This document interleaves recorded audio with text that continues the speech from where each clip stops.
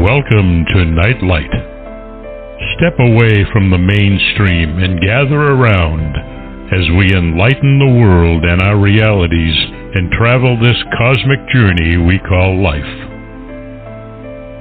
Join us as we share with you and provide that beacon that can guide us all to a better way.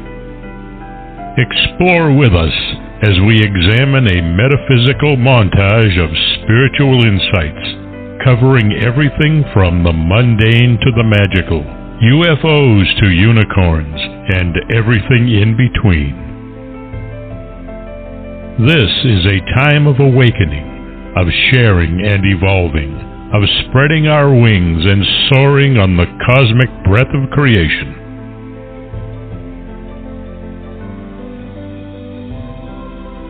Come and join with other light-minded spirits as we weave our lights together to seek understanding, enlightenment, and with a little luck, some wisdom.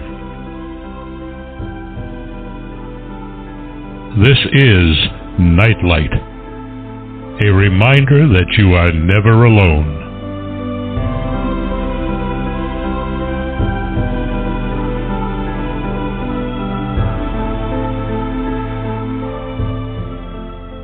Welcome to Nightlight, everybody. I am just so delighted you could share this evening with me. It's going to be an exciting one, I promise you. But before I get involved into nightmares, which are fascinating, I want to thank Ken Quiethawk for his intro. Please check him out on the internet.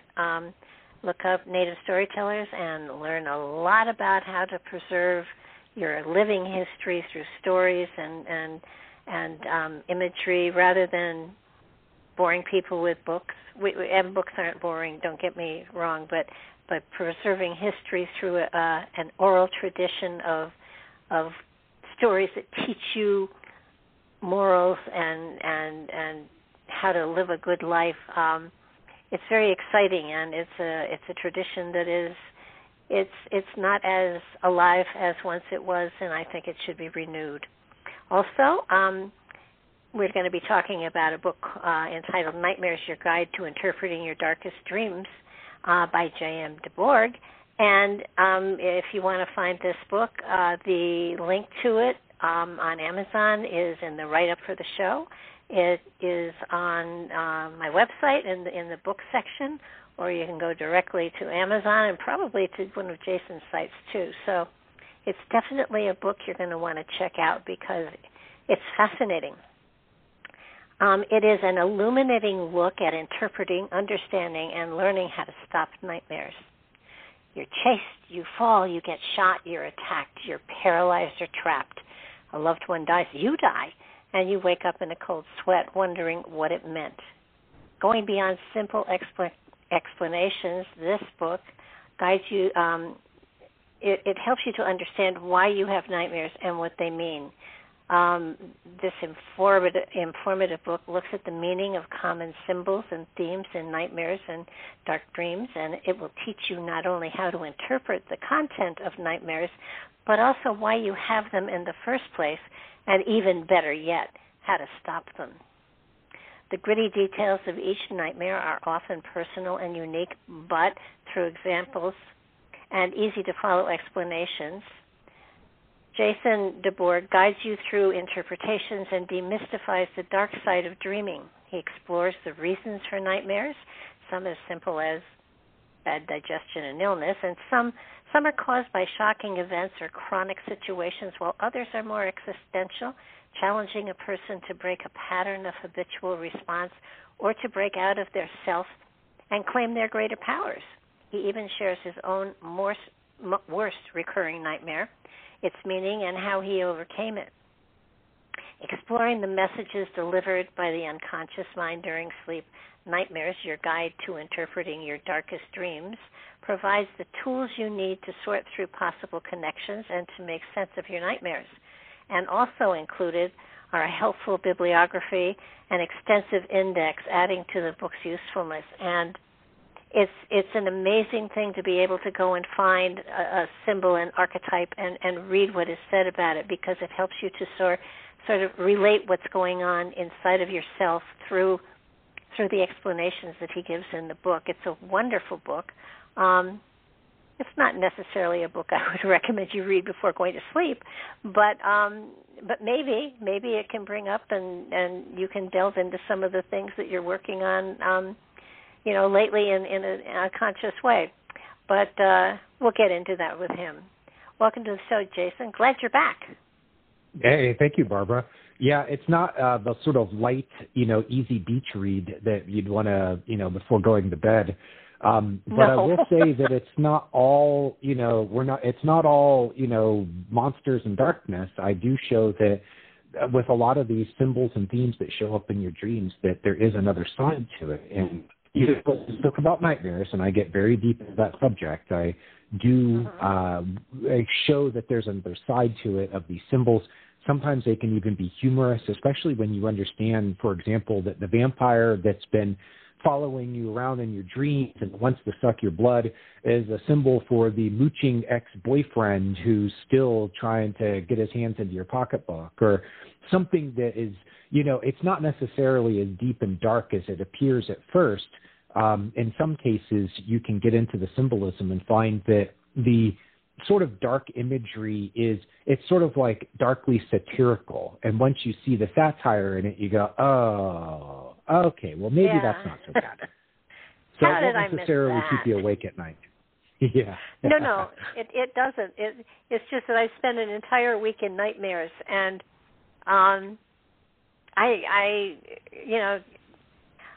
the only nightmare I can remember ever having was being at my own wake and standing in the back of the room and having people go up to the coffin and looking in and saying, oh, why didn't she ever wear her hair that way? It's just perfect for her. And try as I could not get up to the coffin to see what the heck they were talking about. And I had that dream for, over a year. And I finally, forgetting I had the dream, I radically cut my hair, and I never had that dream again. I was going to go that direction in my thoughts. If you asked me what I thought it could mean, I would say, I wonder if it was presaging a change of hairstyle, and that it's expressing a fear of it and how you would be perceived by people, because your hairstyle is often what people notice about you, especially when you change hairstyle. And there's that moment when someone important says, oh, hey, you changed your hair, and you're waiting for that reaction. And is it going to be like, oh, it looks nice? Or is it going to be like, wow, girl, you really rocked that haircut? So sometimes, and that's a great illustration, Barbara, of the times when things that appear sometimes dark in dreams, or at least thematically dark, are not necessarily as bad as what they at first appear, because there's a meaning behind it that's, it's not so bad, but it is delving perhaps into some kind of anxiety, worry, or fear that you have. Well, I have found that almost every decade I change my personality or my focus in life or my way I approach life. I can't really put a finger on exactly what it is, but about every 10 years I radically change my approach. And I think it was right at one of those times, I would change, the kind of clothes I wear, or, there would be a big change in me. I would, go in a new direction, career-wise, or so. I think it probably might have been around one of those times too, when I was getting ready to make a shift in the direction I was taking in my life. And I think most people get the opportunity every 7 years or 10 years or 12 years or whatever your number is, but there are phases in your life, and because I flow so easily with them, I don't have to have the nightmares about it. But nightmares. I think the one thing that came through, most in the book to me was that you are every piece of your dream. You are every piece of the nightmare. It reflects something about you. It's not necessarily about other people, yet there are precognitive dreams, not saying they're not. But for the most part, you are every part of the dream, and therefore, how does that relate to your waking state? At every turn, I try to remind the reader that this is a self-created experience. The nightmare was not beamed into your head from outer space. It did not come from some entity hovering over your bed that's now, whispering into your subconscious. This is you creating an experience for yourself. Now, it's coming from another side of the mind, the unconscious, or some people call it the subconscious. And understanding that part of you and your relationship with it is the key to getting into why you created this experience for yourself to begin with. The unconscious has its own agenda, and it's primarily oriented on your learning and your growth. So when you have a nightmare, you would say, what is this thing trying to teach me? Is there an area of my life where I'm stuck and I need a kick in the butt to get going? Is there something that's dysfunctional and I'm not addressing it? Did I go through a chronic or like a terrible event, a situation that I have not processed? Is there something from my past that's haunting me? These are the sorts of questions where you can begin and then also get into the content of the dream or the nightmare and see where it's pointing to in you and your life. But yeah, it is a self-created experience, and I want people to understand that and think of it as like there is a movie director behind the scenes that goes, okay, well, we've got to address this area of Barbara's life, and we're going to create a story that has a lot of rich symbolism and metaphor in it that's going to help to tell that story. And every piece of it is going to relate back to that big picture, which is sort of the idea that the author began with or the director began with when they wrote the story. And then the settings and the characters and the actions and other elements and components of the dream can all sort of constellate and cluster around that. And what you're doing when you're interpreting a dream is trying to find its center of gravity, which is the idea that it began with, the kernel of inspiration. And then from there, you can get right into and understand the dream a lot better because all of us are familiar with storytelling. The stories are the ways that we craft our understanding of ourselves and the world. So we all have an innate understanding of storytelling. And in my book, I try to connect the reader with that. This is not... You don't have to be a doctor of psychiatry to understand a nightmare.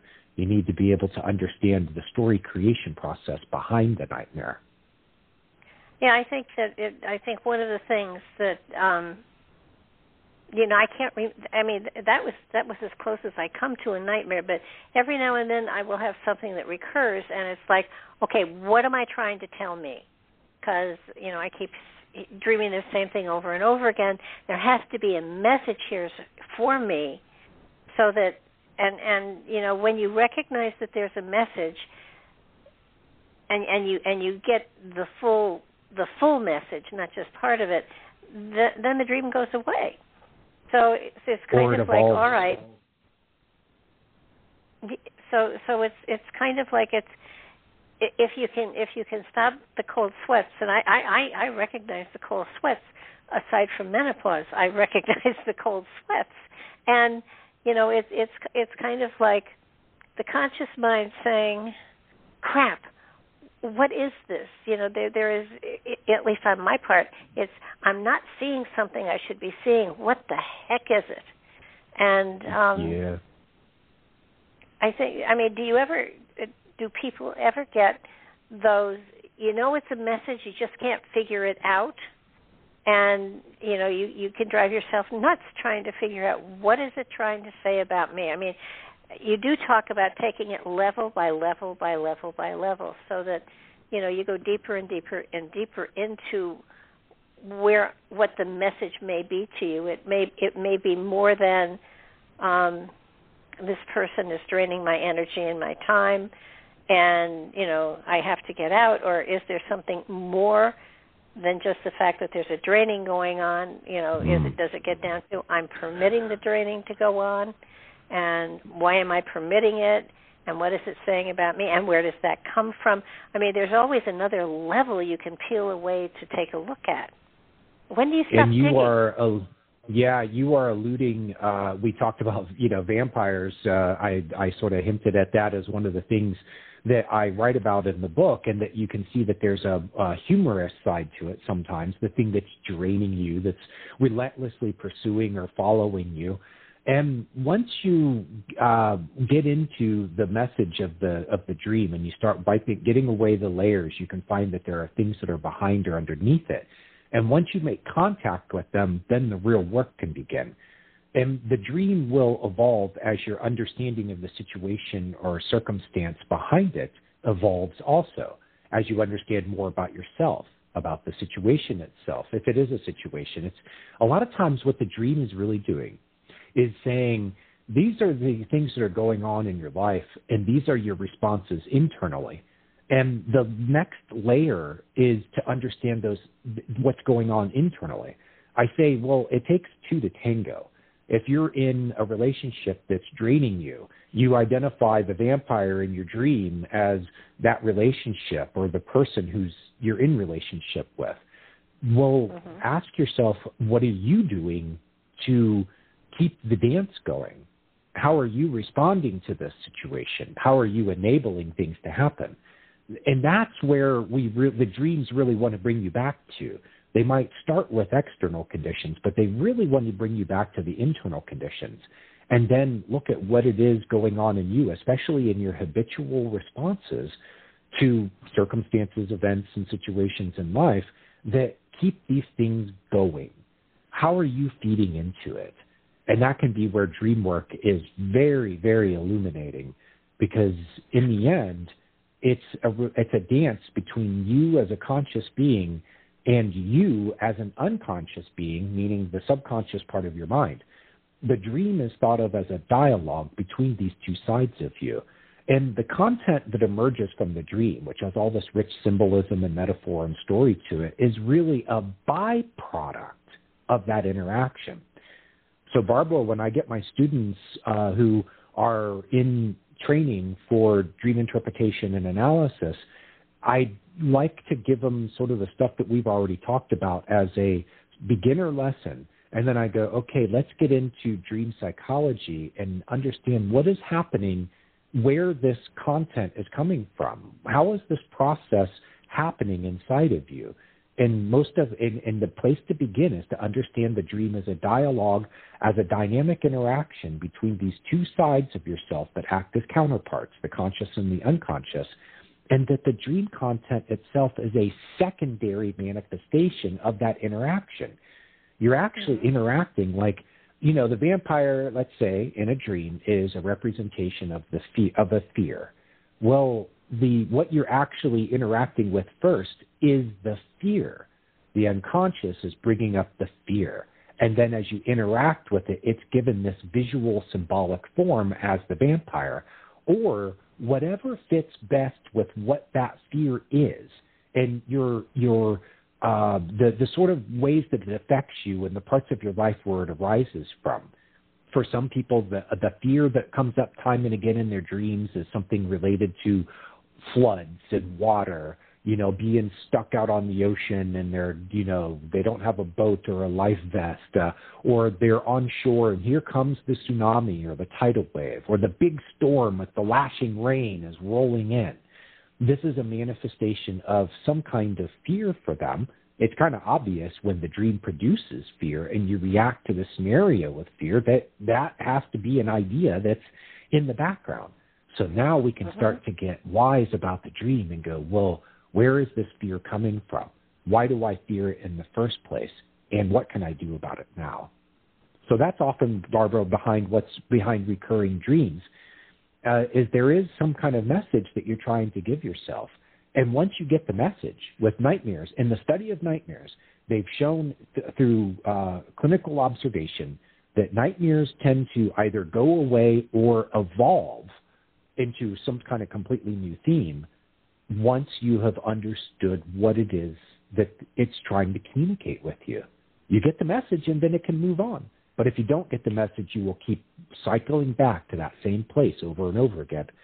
And that's the kind of situation where people can get really bent out of shape about it because they feel like they're being tormented by by their dreams. And that's not it at all.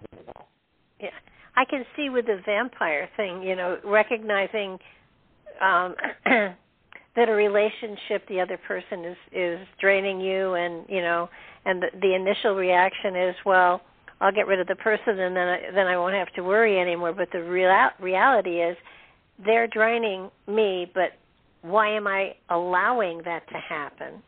And what is it? They stop at it's his fault or her fault. They're draining me, and if I just get away from them, I'll be okay. But the reality is that you put yourself in that position, and therefore there's something for you to learn from it. And why do you allow that to happen? And to me, once you figure out why you allow it to happen and correct that, the relationship might become better, because they would stop draining you because you had figured out why the drain was happening, and then you can make a better, informed decision as to whether you want to kick them up the road or try to, resolve whatever it is. Yeah, it takes two to tango, and we're looking for these, to cast blame on the people in our lives for whatever our problems are. And the nightmares are calling us to take responsibility. And let's divide that word into two: responsibility, the ability to respond. This is what ultimately a nightmare can be asking you to assume that ability, that power. The nightmare puts you in a situation that seems impossible, but you can respond. And if you can't respond in the nightmare space itself, the fear is just so overwhelming that you just turn tail and run every time you see it represented as symbolic form. Okay, well, what can you do in your life to respond? What can you do in yourself to respond? And that example that you gave of, you figure out that your partner is the vampire who's been, draining you in your dream. And you go, well, was there something else going on too? Because maybe you move on to the next relationship and you find yourself back in the same situation again. And you go, well, how did that happen? Am I always attracting vampires in my life, or is there something about me?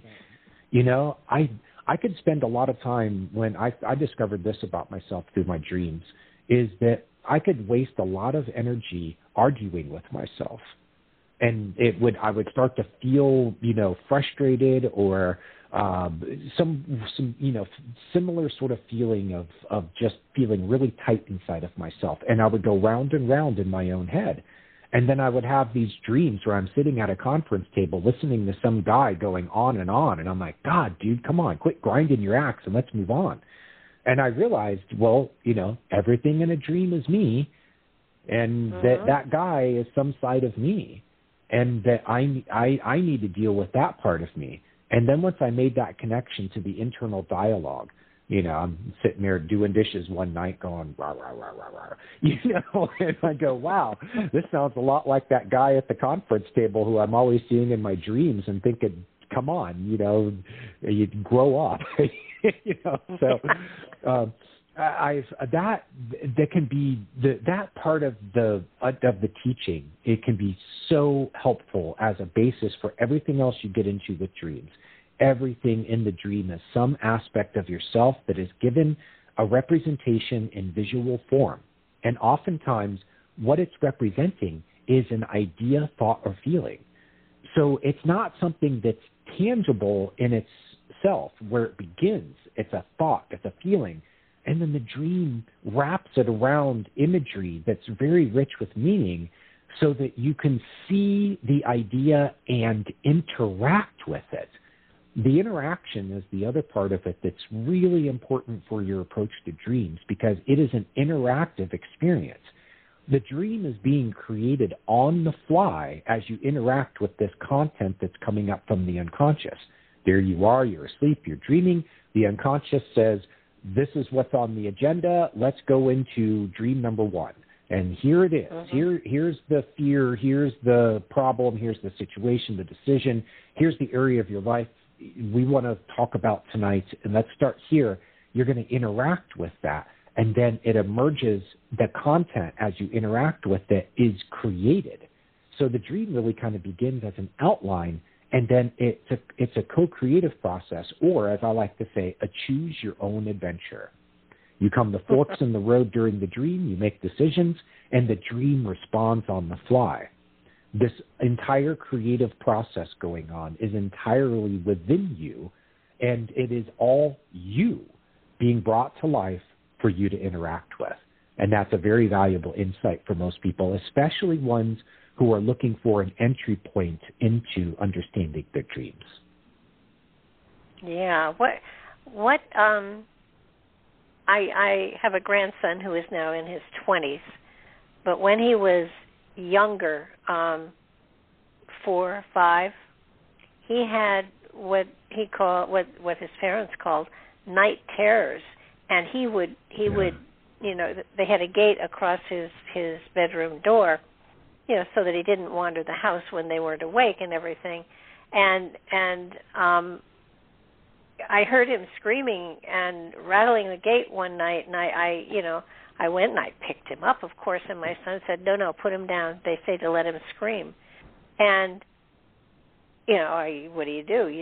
You mother and grandmother, part of me said, are you crazy? And the other part said, put him down. It's their child, So what, with a child especially, night terrors, where do they come from? They haven't been here long enough to really, of course, reincarnation and all that stuff, but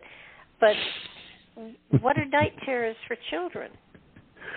Boy, you read my mind, because most of the time children have not experienced the sorts of things that become night terrors. And so you start looking for other explanations, like are they seeing into something traumatic that happened in a past life? I do address that in the book to an extent. I had to kind of put it in the introduction because I couldn't find a way of weaving it into the discussion. But let's start with night terrors. What are they? Well, they're not nightmares, and that's the place to begin understanding how to approach them. Nightmares are these highly charged, vivid, emotional experiences that you have while you're dreaming. It's a dream on steroids. It's that next level of something, of intensity and emotional punch that's hitting you. So that differentiates a dream from a nightmare. But a night terror can have similar imagery to a nightmare, but it's next level, and it's not being produced by the same process that produces a nightmare. The nightmare is you interacting with something within yourself that's very hard to deal with. A night terror is your dreaming mind creating symbolic imagery around the experience of traumatizing energy flushing through your system. This will take a little bit of background. I discovered a friend of mine who would tell me about what we thought were nightmares at the time. And we would work through the content of them, but I wasn't able to find my way through to something that was a conventional meaning to it. I wasn't finding it in the symbolism. I wasn't finding it in the story. I wasn't finding it in his experience of these quote-unquote nightmares. And then I was really racking my brain on this. A good friend of mine, I'm trying to help him out. And what I discovered with night terrors, and this was through understanding his experience and then comparing that with other people, is that it is energy, traumatic energy, that has been imprinted into the nervous system. And when you're asleep and you're dreaming, it has a chance to release and let go. And the energy of the original experience that created the trauma comes with it. So it's an energetic experience. It's not a dream experience. The dream imagery is a response to it.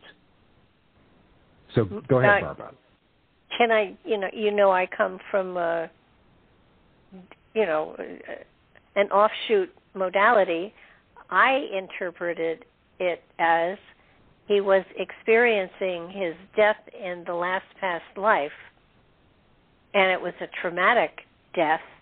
And in his dream state, his spirit went back to the release of the spirit and the horror of the moment for it. And he was reliving it. This is when I usually don't go there until I've worked through the conventional explanations. And what I found is that, let's just say for sake of argument, that 4 out of 5 times I can find my way through the content and I can get to a more conventional explanation. About 1 out of 5 times I can't find it. And that's where I go into these other modalities, like you mentioned. I had one guy, and I use this in the book. He was dreaming about being in a rural landscape where there is a black cloud of death rolling over the landscape and destroying everything. He's standing there, and it's kind of like a village scene, and he knows that himself and all the people around him, they're all about to die. There's no escaping from this thing. They're going to die when the cloud gets there. We worked through all the different ways you could look at that as a symbol for something, and we didn't find it. And then I had an insight, and I went, did anyone that you know of in your family line, your lineage, your ancestry, experience something that is akin to a black wave of terror and death? And he said, yeah, they were. My family is from Poland. In 1939, the Nazis rolled through where they lived and just wiped everyone out. And I went, and he was the one who at that point said, that's what this dream, recurring nightmare, that's what it means. He was seeing out of the eyes of someone who knew that they were about to die. He was experiencing what that person was experiencing at that moment. And once he made that connection, that everything else about it became clear, that he was dreaming about a generational trauma that had been experienced in his family line. This happens in families, communities, ethnic groups, especially ones that have been through like ethnic cleansing and genocide and stuff. Those memories are imprinted into the DNA itself. But here's where people start to argue with me on this, is they'll say, well, if his entire family got wiped out in Poland, how is it, or like that whole line of his family, how could the DNA get passed on? Because they died. Their DNA did not get passed on to eventually get to him. And I say, well, that's where you get into the nature of what memory actually is. And I think you probably know this, Barbara, is that memory is ubiquitous. It is imprinted into the fabric of space-time itself. Some of the great physicists have described space-time as like a recording medium, you know, like a magnetic tape of like the old-style cassette tapes was a recording medium. And a record was a recording medium. In the same sort of way, the fabric of space-time is also a recording medium, and memory is imprinted on it. You might have a sort of wavelength where you can pick up and synchronize with some of these things that happened long ago, and you're picking it up, including, like in the case of the boy, that he was picking up on the memory of his own death. A different genetic line, maybe, but the memory doesn't have to be passed down through genetics. The DNA is more like a receiver. So, yeah, that's a modality I go to after, or, you know, I've ruled out of the my argument that I had in my head afterwards was all he needed to do was be held and comforted, and he would have been fine. Yeah. Yep. And, you know, I just, and in my experience, and I've got, you know, over half a century in this field, so I claim a little bit of knowledge. In my philosophy, in my belief system, and it's just mine, it's not in a book someplace, but it's mine, is that, of course, the spirit goes lifetime to lifetime to lifetime to lifetime. And when the spirit enters the embryo, whenever that time frame is, it brings with it a record of, you know, the record of itself, its journey throughout time. And it imprints within the DNA that record. It's kind of like they connect, like an avatar. When the spirit and the body connect, that memory is written into the DNA, and therefore the person, the physicality, is able to draw from that memory. I wonder if the boy that, you know, what if he had died alone? And now he, you know, these well-meaning doctors are saying, well, he just needs to be left alone to work through this himself. Don't wake him up. which, by the way, for adult nightmares, is recommended. You let the person, if you have a sleep partner who's experiencing a nightmare, they're moaning, thrashing, things like that, let the experience play out. The reason being that the dreaming mind might find it necessary to repeat the experience because it's trying to get to the end. And the end is where there might be a decision point that can be made that could resolve the whole thing. If the person can do it in the dream space, they turn around and face the vampire rather than run from it. And they finally do it in a dream, and now they face the fear, and it can move on from there. But I'm sitting there thinking, the boy just probably needs to have, some touch, that reassurance, the physical comfort. And to not give him that could actually be repeating the trauma that is giving him the night terrors to begin with. Well, he seems to be finding these in his 20s. It could even be from an early childhood experience. Yeah. I just, it's that's often that has often bothered me because it just felt wrong. But I can understand as an adult letting somebody work through it because they have a better understanding of their reality. But this child, was 4 or 5 years old. He was a bitty baby, as far as I was concerned. But I don't want to condemn his parents because they had checked it out. They had done their due diligence, and this was the advice they were given, and but they're great parents. So I just objected to that. I do want to get into a couple of one other area, kind of, because how do you tell? I mean, waking up terrified and sweaty is one way of knowing you're having a nightmare, but the difference between a dream and a nightmare, and yet they both serve sort of the same purpose. One is just a hammer, and the other is a gentle tap. So how do you tell the difference between them? I mean, is there a difference? It's just a matter of if you're very perceptive, you'll get the message from the gentle dream, where your spirit will give you a nightmare if you're not listening close enough. Is that how it works? Well, I do say that nightmares, if you want to make a comparison, they are the volume on 11, because you didn't get the message when the volume was on 2 or 3 or 7 or 8. So now it's cranked to the max. It really wants to get your attention. So that's often the place to begin. The nightmare, whatever the content was, the message was behind it, was probably in previous dreams that were not nearly as intense and scary as the nightmare is. But because the situation is getting more dysfunctional, more chronic, it's been going on longer, and the urgency is getting higher, now you get into the nightmare territory. So, dream on steroids, I think it's an overused cliche, the whole on steroids thing. But we'll use that because people, it immediately brings an image to mind, things from their own reference or experience. They can say, oh, yeah, okay, so the nightmare is just kind of a next level dream in that, it's higher intensity. There's more emotional punch to it. And perhaps the situation behind it has more urgency. If there is a deadline approaching that you are not ready for something big that's going to be happening in your life, you've been procrastinating those first few days, you might have more ordinary dreams about it. A little bit of stress and anxiety comes out, but it's not too bad.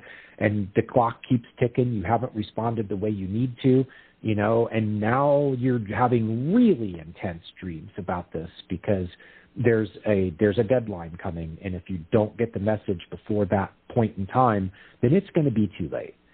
And here's where it gets into a really interesting understanding of the mind behind dreams, is that it knows these things. It knows when things are really important. It knows when things have become so dysfunctional that it's just terrible. It knows when things have become chronic. It knows when a deadline is approaching. It knows when you have been ignoring something and it's time is up. You need to get going on it. Now, if we go back to night terrors for a second, and I think this is important for anyone out there to understand, for everyone out there to understand, especially those who've experienced this, as I'm saying, is it's not even a next level nightmare. The content usually is. It's just carnage. it's just straight out of a horror movie, but a mishmash of the worst sorts of horror movies and scenes within them. And I don't find the sort of narrative structure to it that I find in other dreams, in other nightmares, because they're not nightmares, they're night terrors. And like I said, it's an energetic experience. And the fix for it tends to be less about analyzing the content. In fact, that can even be a waste of time. Unless it is accompanied, I'll say this, unless it is also accompanied on a similar track with trying to work at this at an energetic level. You're trying to release the energy out of your nervous system so that it's not re-traumatizing you again and again.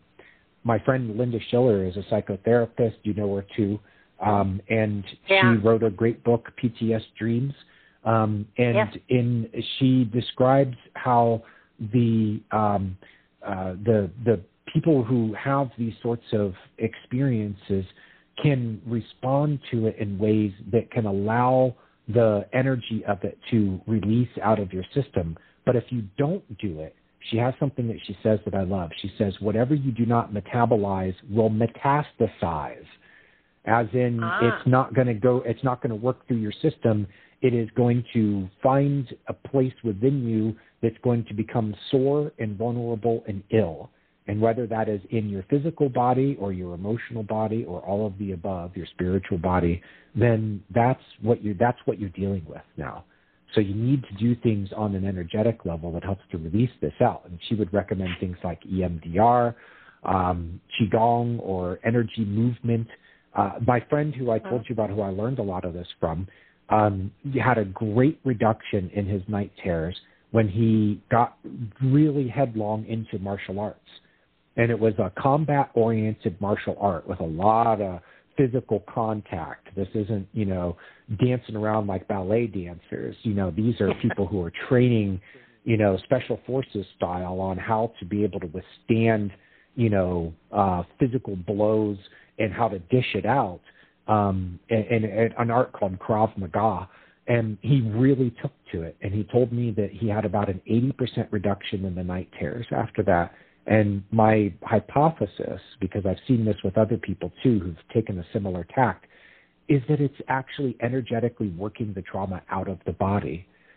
Otherwise, the body, when it re-experiences this energy, goes into the emergency response mode. In other words, full-on fight or flight. You are now getting an adrenaline dump. You're asleep, you're dreaming, and your body is dumping adrenaline because it is getting ready to fight for its life. But that's you can't work that energy out of you because you're lying motionless in reality. But you're having this experience in your mind and actually deeper into your nervous system that is it is this emergency response that the body has naturally built into it to be able to handle emergencies, to get that dump of adrenaline when you need to run for your life. It comes in handy, but it's not right for that moment, and that's where the night terrors have to be addressed. And a similar line, nightmares have to be addressed too at their source. So then, just from your explanation, and you hit the words that triggered this, would anxiety attacks be daymares? Well, I haven't. Now, did you say dangerous? Was that the word you used? No, daymares. In other words, a nightmare that happens during the daytime, or are anxiety attacks literally a nightmare experienced in a different way because the fight and flight is there, the anxiety is there? Could it be the subconscious trying to get your attention during the daytime? Because I've in my past I've had anxiety attacks. I had car accidents. I had private detectives following me, and they triggered anxiety attacks. And it's the same. The physicality is exactly the same as that of a nightmare, but during the daytime. Yeah, a daymare. That's an interesting term, and I like it. I think there can be a parallel made between what's happening that produces a night terror as an energetic experience of the nervous system going into full fight and flight mode. An anxiety attack can be a similar sort of thing where you're experiencing that response in your nervous system to a situation, or just in general. I know people with generalized anxiety disorder type of situations who they'll say, I can just be sitting there watching TV, and then all of a sudden I'm, here comes the anxiety attack, and they start feeling the adrenaline rush. They have trouble breathing. Their heart rate skyrockets. They have all these other symptoms. It's part of the experience, and it is very similar to night terror. Could that be that something has triggered a memory inside of them that they really weren't aware was there, and that's why the anxiety, kicks in? I have found that in some cases, and I've even seen it with dreams that have helped to touch on it. And I'd like to give an example. This was very illuminating for me as we worked through the dream. It was someone who came to Reddit. She said that she had a dream that she was watching TV on her couch, and that she started picking, like she found something on her face that felt like a bump or something, and she started picking at it, and it turned into this like small crater in her face. She kept picking at it, and it got bloody, and chunks of flesh are coming out, and now she's missing part of her face because she's picked at it so much. Now that was in the dream. And we worked through some of the, standard ideas about what that could mean symbolically, and it just wasn't resonating with her. And I asked her, I said, well, when you were in the dream and you're watching TV, like, was this replicating your physical environment where you watch TV? She's like, oh, yeah, it was in the same, living room or family room or whatever where I watch TV. And I said, well, the night before the dream, were you watching TV? And she said, yeah, I watched TV until I went to bed. And I said, was there anything that you can remember watching that then produced a response in you where you started feeling anxious? And she thought about it, and she said, well, I was watching the evening news, and I was looking at this lady who's, delivering the evening news, and I'm looking at how pretty she is. And I'm thinking to myself, I could never be that pretty. And I said, so you started kind of picking at your flaws. And that was that was the insight that led us into understanding what that imagery meant when she was picking at her face. Her face is related to her appearance. She's looking at this face on the TV of this beautiful woman because that's what she's been hired, that's why she's on TV. She can read off a teleprompter, and she's nice to look at. So, and then here's this girl who's a teenager, young teenager, who is in that phase that people go through, but especially girls, in that 7th, 8th, 9th grade, where they can be really critical of their own appearance. And so that was what was the trigger, and we were able to trace it back from the anxiety that she felt while she was watching TV and started picking at her own flaws, an internal dialogue, to then seeing how the dream imagery symbolically represented it. And once you understand the metaphor, picking at your flaws, you can look at her action of picking at her face until it's a crater, bloody crater is in her face. Now you can understand what that imagery means symbolically. Wow. It just, it seems that sometimes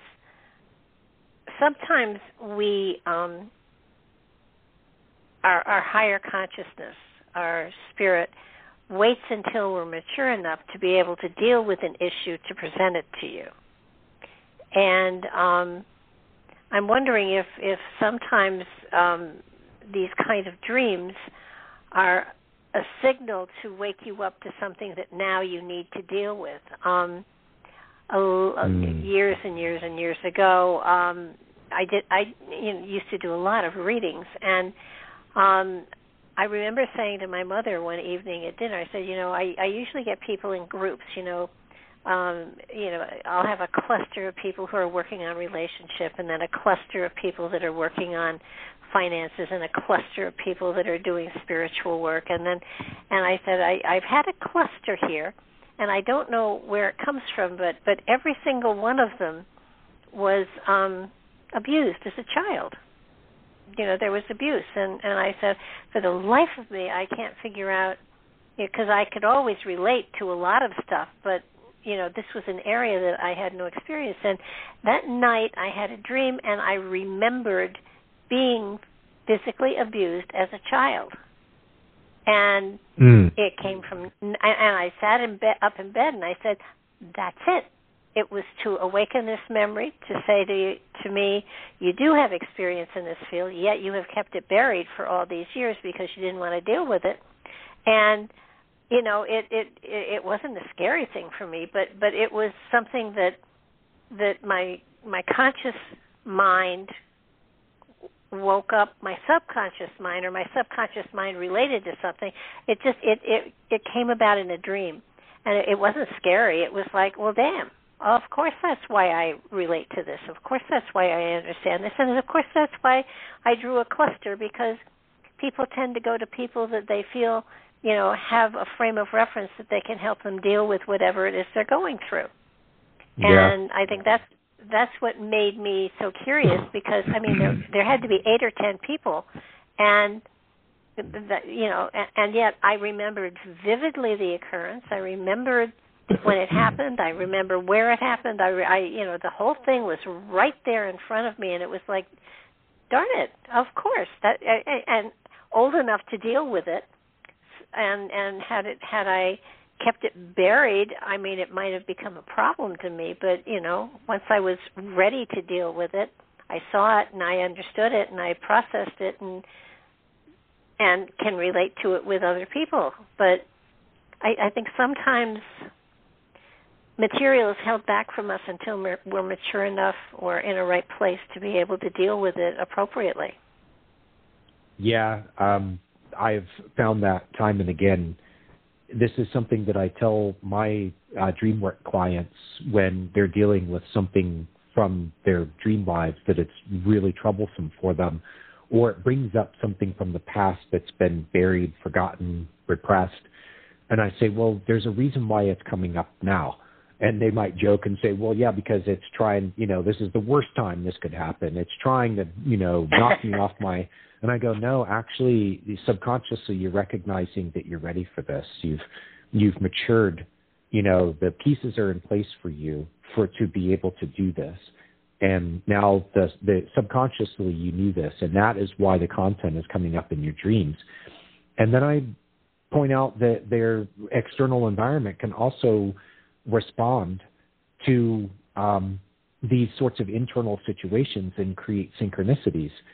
Carl Jung said that what we do not deal with internally will be projected out externally for us to deal with. He was talking about it especially with our shadow side, that if you do not deal with that own dark side of your own personality or ego, that it will be, you will find situations in life where you have to deal with it. And that is where we can get into, the sorts of externalization of darkness that people can feel like is traveling from their nightmares into their waking lives, and where the piece that they're not putting into place is the understanding that they're the one who's creating the experience, because they're not dealing with it internally. And oftentimes it's in the dream space where you first have the opportunity to look at yourself fully, honestly, right there in the eye and say, yeah, that's me. I may not like it, but that's me. And now we can deal with it. Or that happened, that thing, that abuse, that trauma, that happened. And it was sometime back in my past. It's been mostly forgotten about. Maybe there was some aspect of it that I didn't deal with.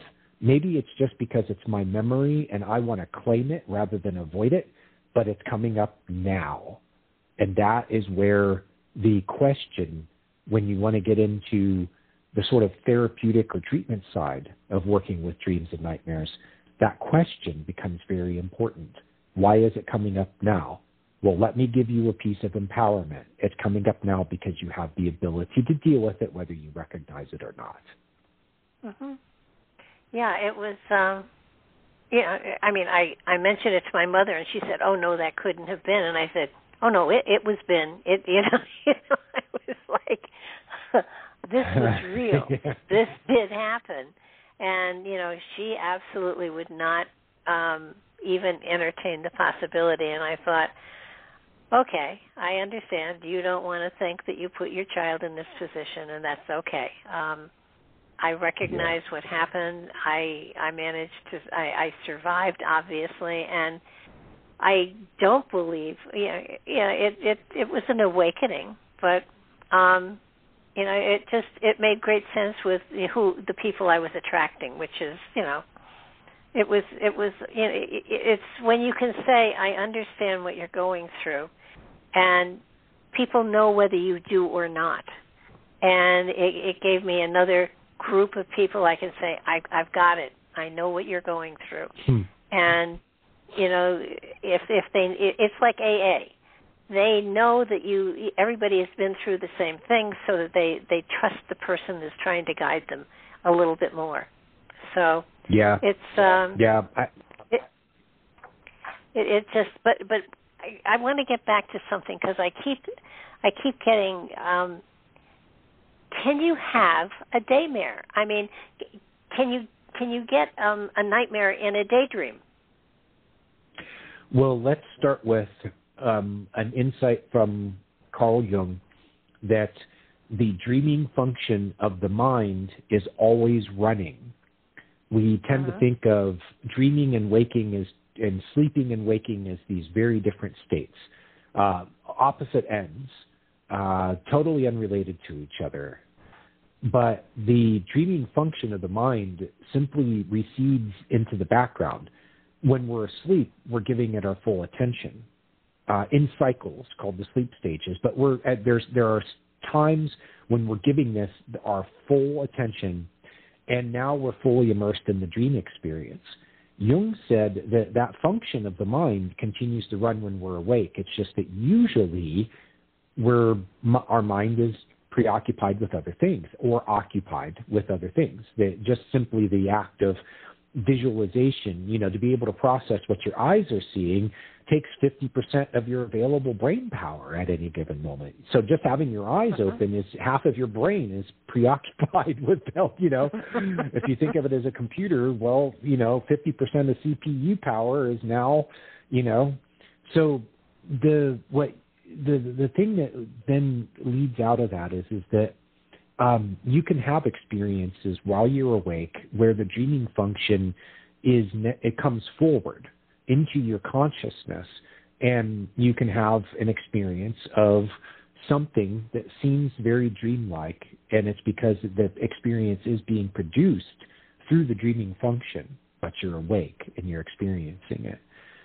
I saw this with a guy he's a hypnotist. He does the stage performances and all that. Very well known for it. He said they asked him, what is it that you what's actually happening when a person is hypnotized? And he said, well, first of all, they're not like under mind control or something. They're just more suggestible. And he said, what I've come to understand is that when they drop into the hypnosis, they're dropping into REM stage dreaming, and that at that point, the suggestions that I make are getting fed into that machine, call it. That function of the mind is running. It's taking input, which in this case is him saying something to them suggestively, and then it's being run through the dreaming function, and the output for them is a dreamlike experience. And he showed a video recording of one of the audience, live thing that he was doing. And he said, look closely at that guy there who's under hypnosis. What's happening with his eyes? And you could see his eyes fluttering. And then he suggested to the guy that he was a chicken. And the guy got up and he started clucking and flapping his arms and pecking and, acting like a chicken and doing it as, like very, realistic. He was fully immersed in the role of being a chicken. And I think it was because, and this guy, the hypnotherapist, I agree with him, that it was actually because he was having a waking dream. And that's where the doorway into those other forms of perception can really kick in. Because I think we're also having daytime dreaming experiences also when we get into meditations and we have a visualization experience, when we get into past life regression and really start pulling up memories. And then sometimes it can happen involuntarily. Those examples I just gave are states of consciousness that you have to deliberately decide you're going to experience, often takes practice and the right sort of conditions for you to be able to enter into it. But it can also happen with people who are chronically sleep deprived. You know, in 24 hours of missed sleep, Barbara, you are starting to become psychotic. And it's what will start to happen is that you will start having REM stage brainwave activity while you are awake. You could be like driving home after that double shift and you're just tired as can be, and you actually can fall right into REM stage dreaming while you're awake. People who are schizophrenic, it's been shown what's the thing that what schizophrenics have in common, if you look at everything in their histories, is insomnia. That is the most common denominator among people with schizophrenia.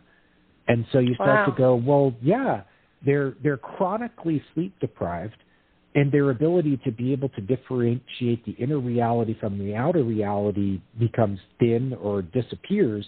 Why? Because their inner reality in dream form is now intruding on their external reality in waking life, and they can't tell the difference anymore.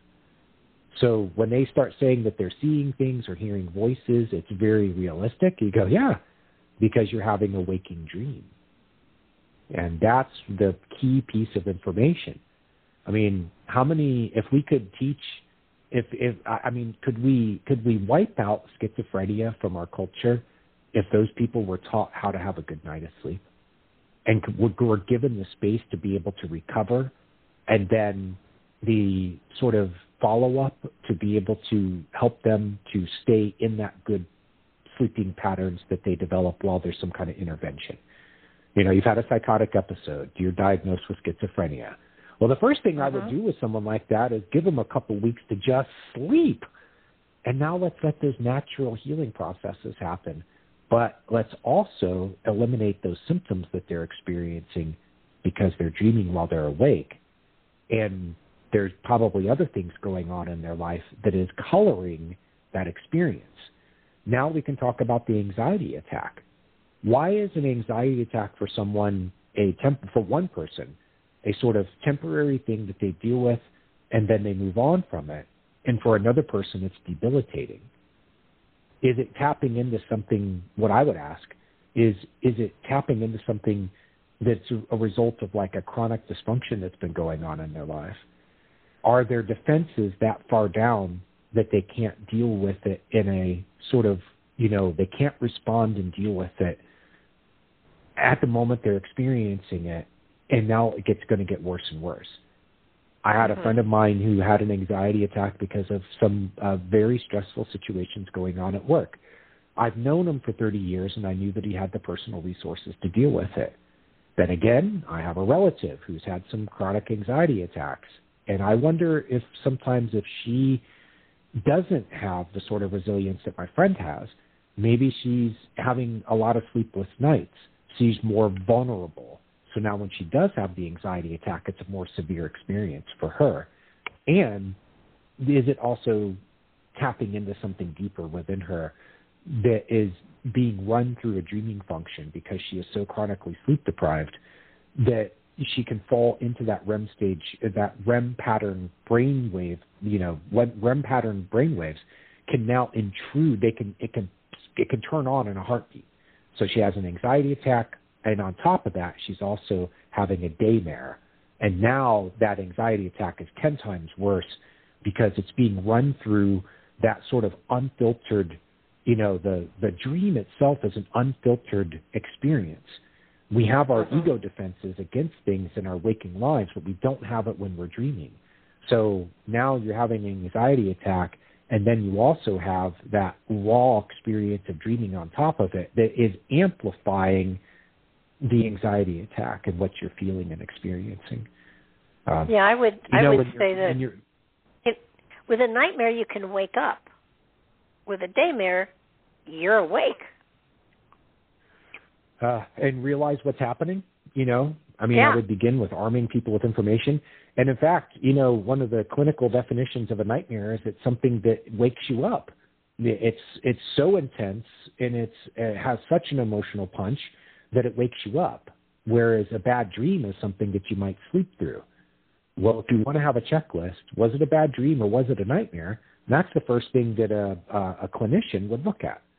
Well, did you wake up from it? Yes, I did. That's a nightmare. Did you sleep through it? Yes, I did. Well, that's just a bad dream. The nightmare is sort of a next level experience of it. And because it's so powerful, it does wake you up at some point. Usually, screaming, sweating, heart beating, and you're in the grip of some kind of, really fearful situation, which then you realize, it was a dream experience and it starts to go away. If you're awake and you're experiencing that, I know what most people would react. I know how they would react if they experience something like that. They would think they're going crazy. And that then makes it worse because what they don't understand is what they're experiencing is actually explainable. There is a response to it.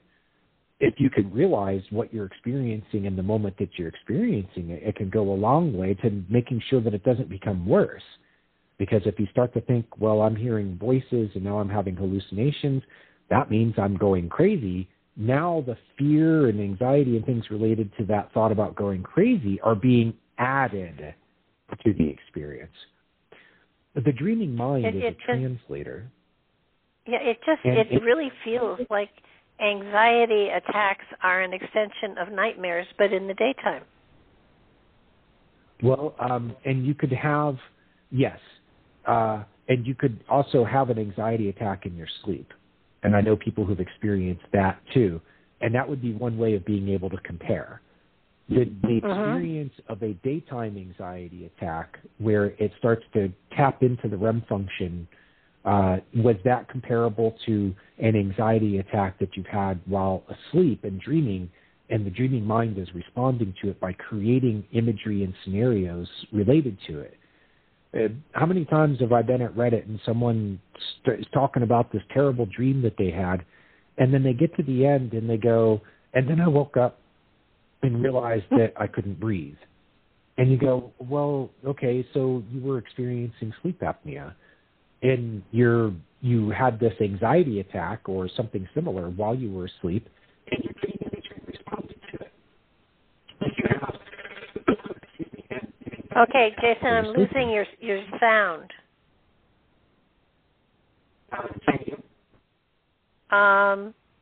You're totally, I hear you echoing. Can you hang up and call back in because your sound is totally gone? Here, let me keep talking. Hopefully it will resolve itself if I need to.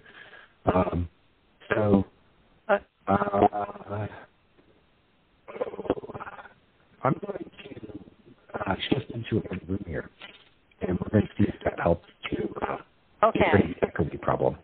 Yeah. If I needed to, I've got my extra headset here. I can plug it into my computer Wi-Fi. Like it's hooked up on Wi-Fi. I could always call you through Google Talk. I'm going to go into this room. There's another room in the house that tends to get better reception. Am I still echoey?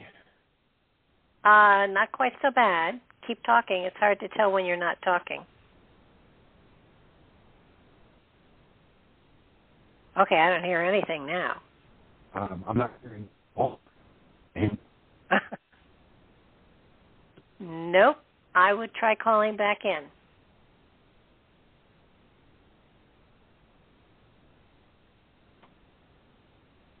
okay, he's going to call back in. His material is just too darn good to not hear the totality of it, because certainly the messages are amazing, and the reality of, we've all had nightmares, we've all had bad dreams, and some of us have had anxiety attacks. So, there's a totally relating to what's going on here. So let's see. Are you back?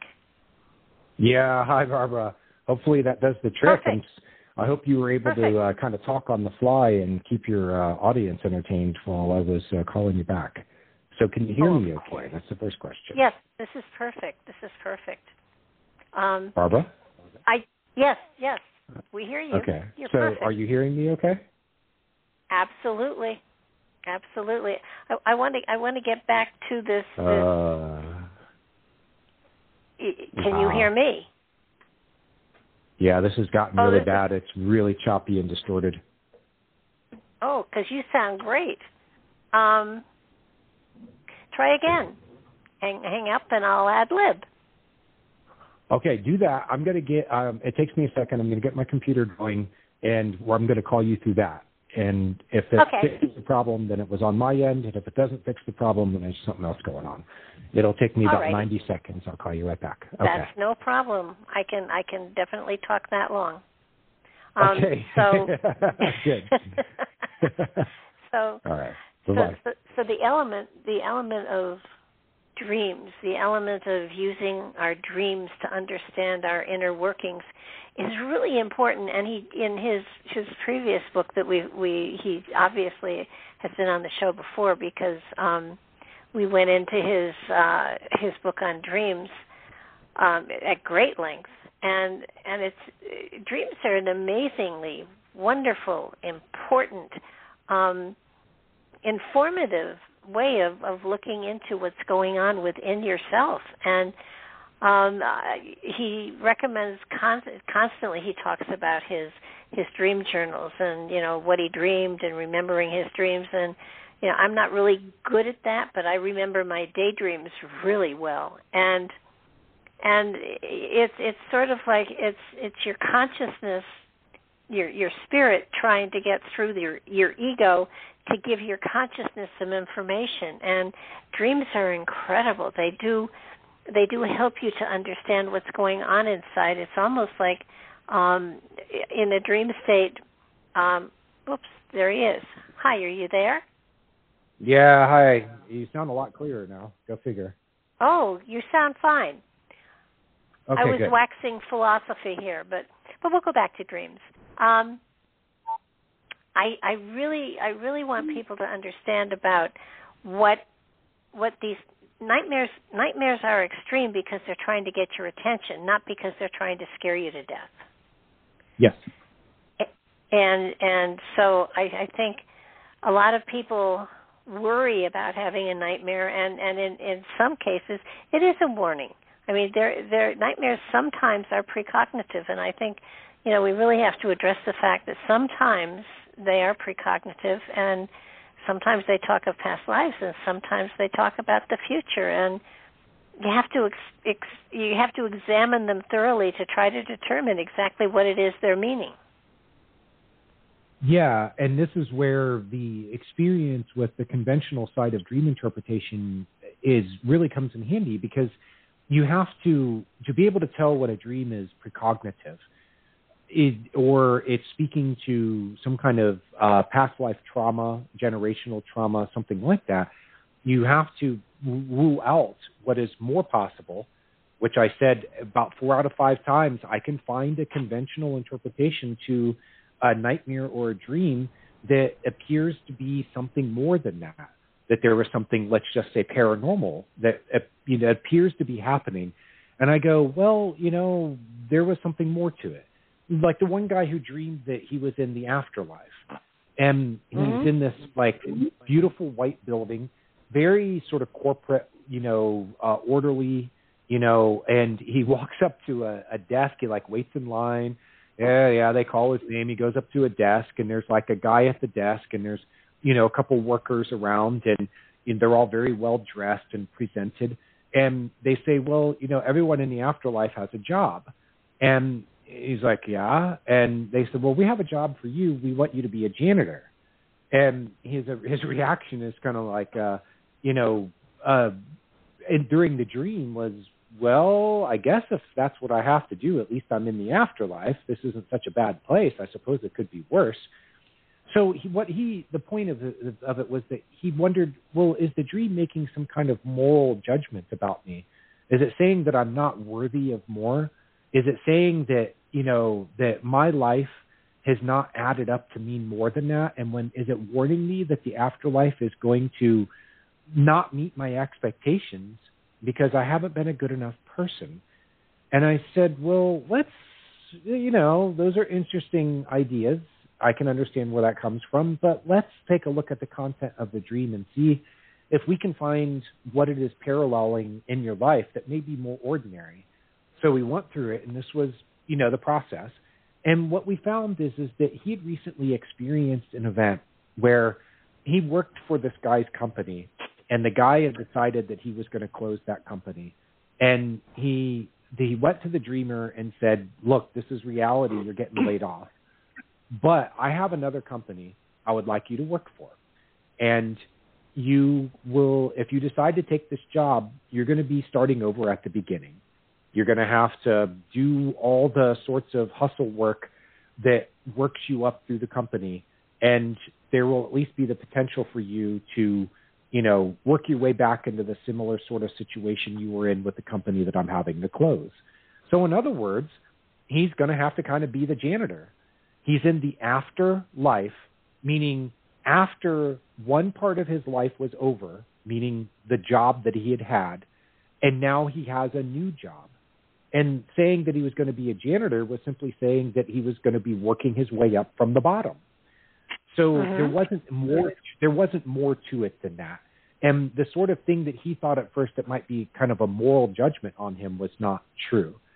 I've also found this with other types of dreams that appear to have a sort of paranormal theme to it. And this is really important with nightmares because they tend to bring in things, devils, demons, God, Jesus, spiritual figures, spiritual warfare, good versus evil, light versus dark. It can bring in all of these things as story themes. They tell a good story, and this is the way the dreaming mind has decided to do it.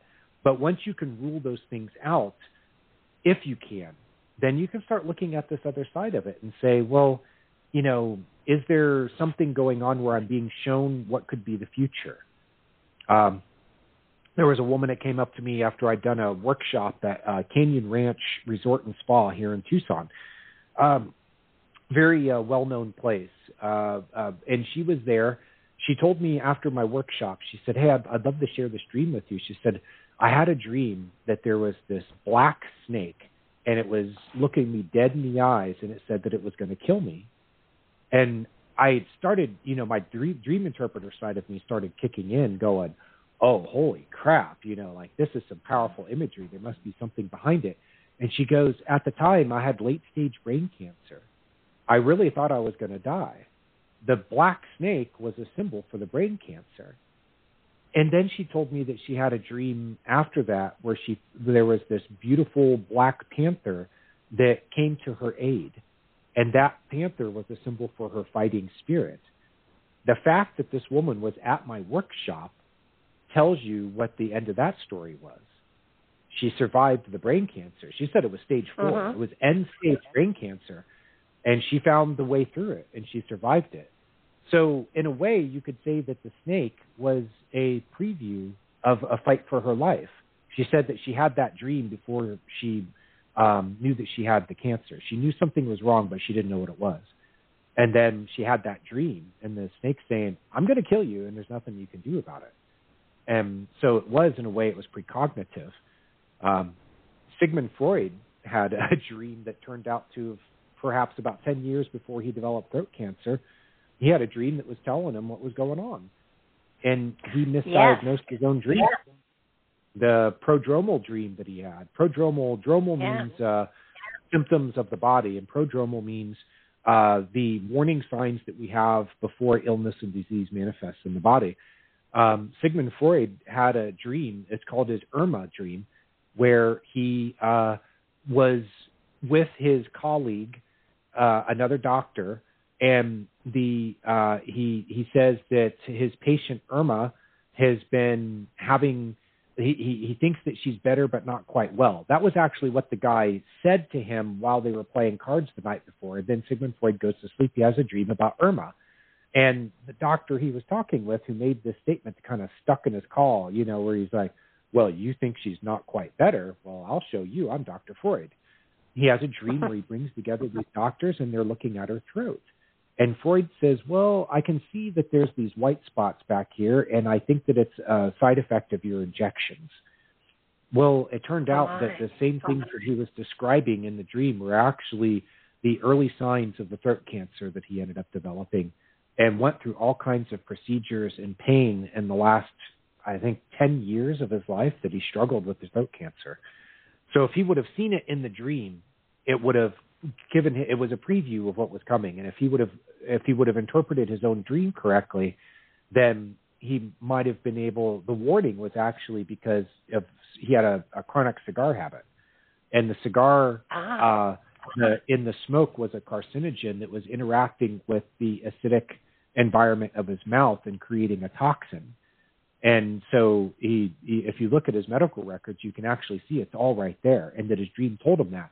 But instead, what he interpreted it is that it was wish fulfillment, that he wanted to prove his colleague wrong, so he had a dream that turned into a wish fulfillment. And he used it as the underlying basis for psychoanalysis. He said that it was his key dream for everything else that he did in psychoanalysis. And Barbara, he was wrong. I mean, so let that be a cautionary tale out there about, you can pick up things from your dreams that can tell you what's going to happen in the future. And Dr. Freud's example is great for many reasons, including that he had enough time to respond in a way that could have made the situation better. He might have been able to avoid the throat cancer if he would have understood what his dream really meant. Can you use lucid dreaming to work through some of this stuff? You can, because, just the fact that you can become lucid in a dream shows a level of self-awareness that's required for really any sort of therapeutic work, or inner work, self-discovery, whatever you want to call it under that umbrella. The being able to lucid dream requires a state of mind, a state of being, including a state of feeling that allows you to become lucid while you're dreaming. So just practicing to become lucid is going to have benefits whether or not you are able to then whether you're able to do it while you're dreaming, to become lucid. I find it to be very difficult to do. I can really work on it a lot and have moments of lucidity in my dreams. It was easier when I was younger, but as I get older, I find that when I'm asleep, I just want to sleep. And I can have ordinary dreams, and they seem to do what they need to do, and I don't need to go deeper with it. But I did find that the practice of lucid dreaming, of the practices it takes to become lucid while dreaming, things that you can do while you're awake, are very helpful just in general for increasing your self-awareness. I have here in my hand, and I've been holding this as we talk, I have a 1921 silver dollar. And I use this as my token to ask myself the question, am I sleeping and dreaming, or am I awake? Am I dreaming or am I awake? Right now, how do I know that I'm actually awake? And I do certain things in my mind, like I'll try to trace back my memory to how I got to here. Like, okay, well, I'm on Barbara's show. A moment ago, I had to switch from my phone to my computer. Then before that, we had this conversation. Before that, I was preparing for the show. Before that, I was writing an email. Before that, I was eating dinner, et cetera, all the way back to when I woke up. I trace my memory back, and I go, okay, if I can trace my memory like that, that means I'm awake. Whereas a dream will have a point where I'll go, well, how did I get here? Like, I'm on top of the Eiffel Tower. Do I remember going up the elevator? No, I don't. Huh. Well, isn't that funny? So there's things like that you can do that help you to become more self-aware, and that can really help you. Now, if you can get into the dream state, you can do things. If you can become lucid while you're dreaming, then there are things that you can do from there. Like you can ask the dream source, because there's like a wizard behind the curtain that's helping you to produce this experience, and it takes requests. So you can call in and you can say, show me what I need to know right now. And the dream usually will respond with an answer.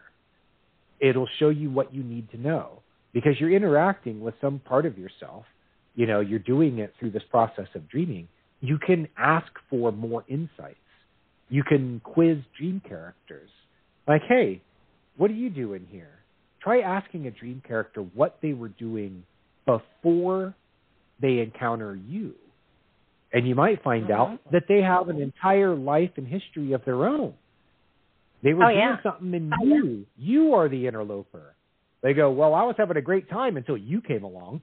And then, so there's things like that lucid dreaming can really help you to do. And yes, I do encourage it, but I think that a lot of people have difficulty getting lucid to begin with, even people who are very practiced in the dream arts like I am.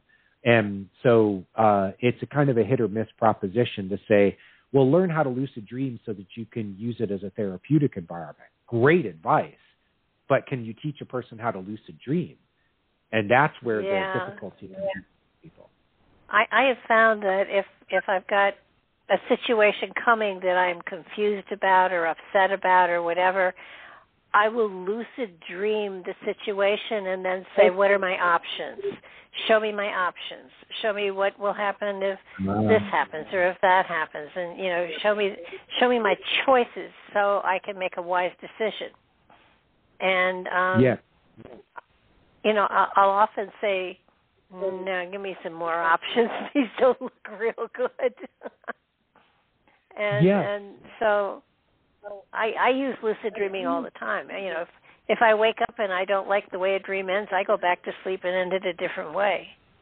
So that's a control factor, I guess. But I think dreams are amazing, and they can show us different options.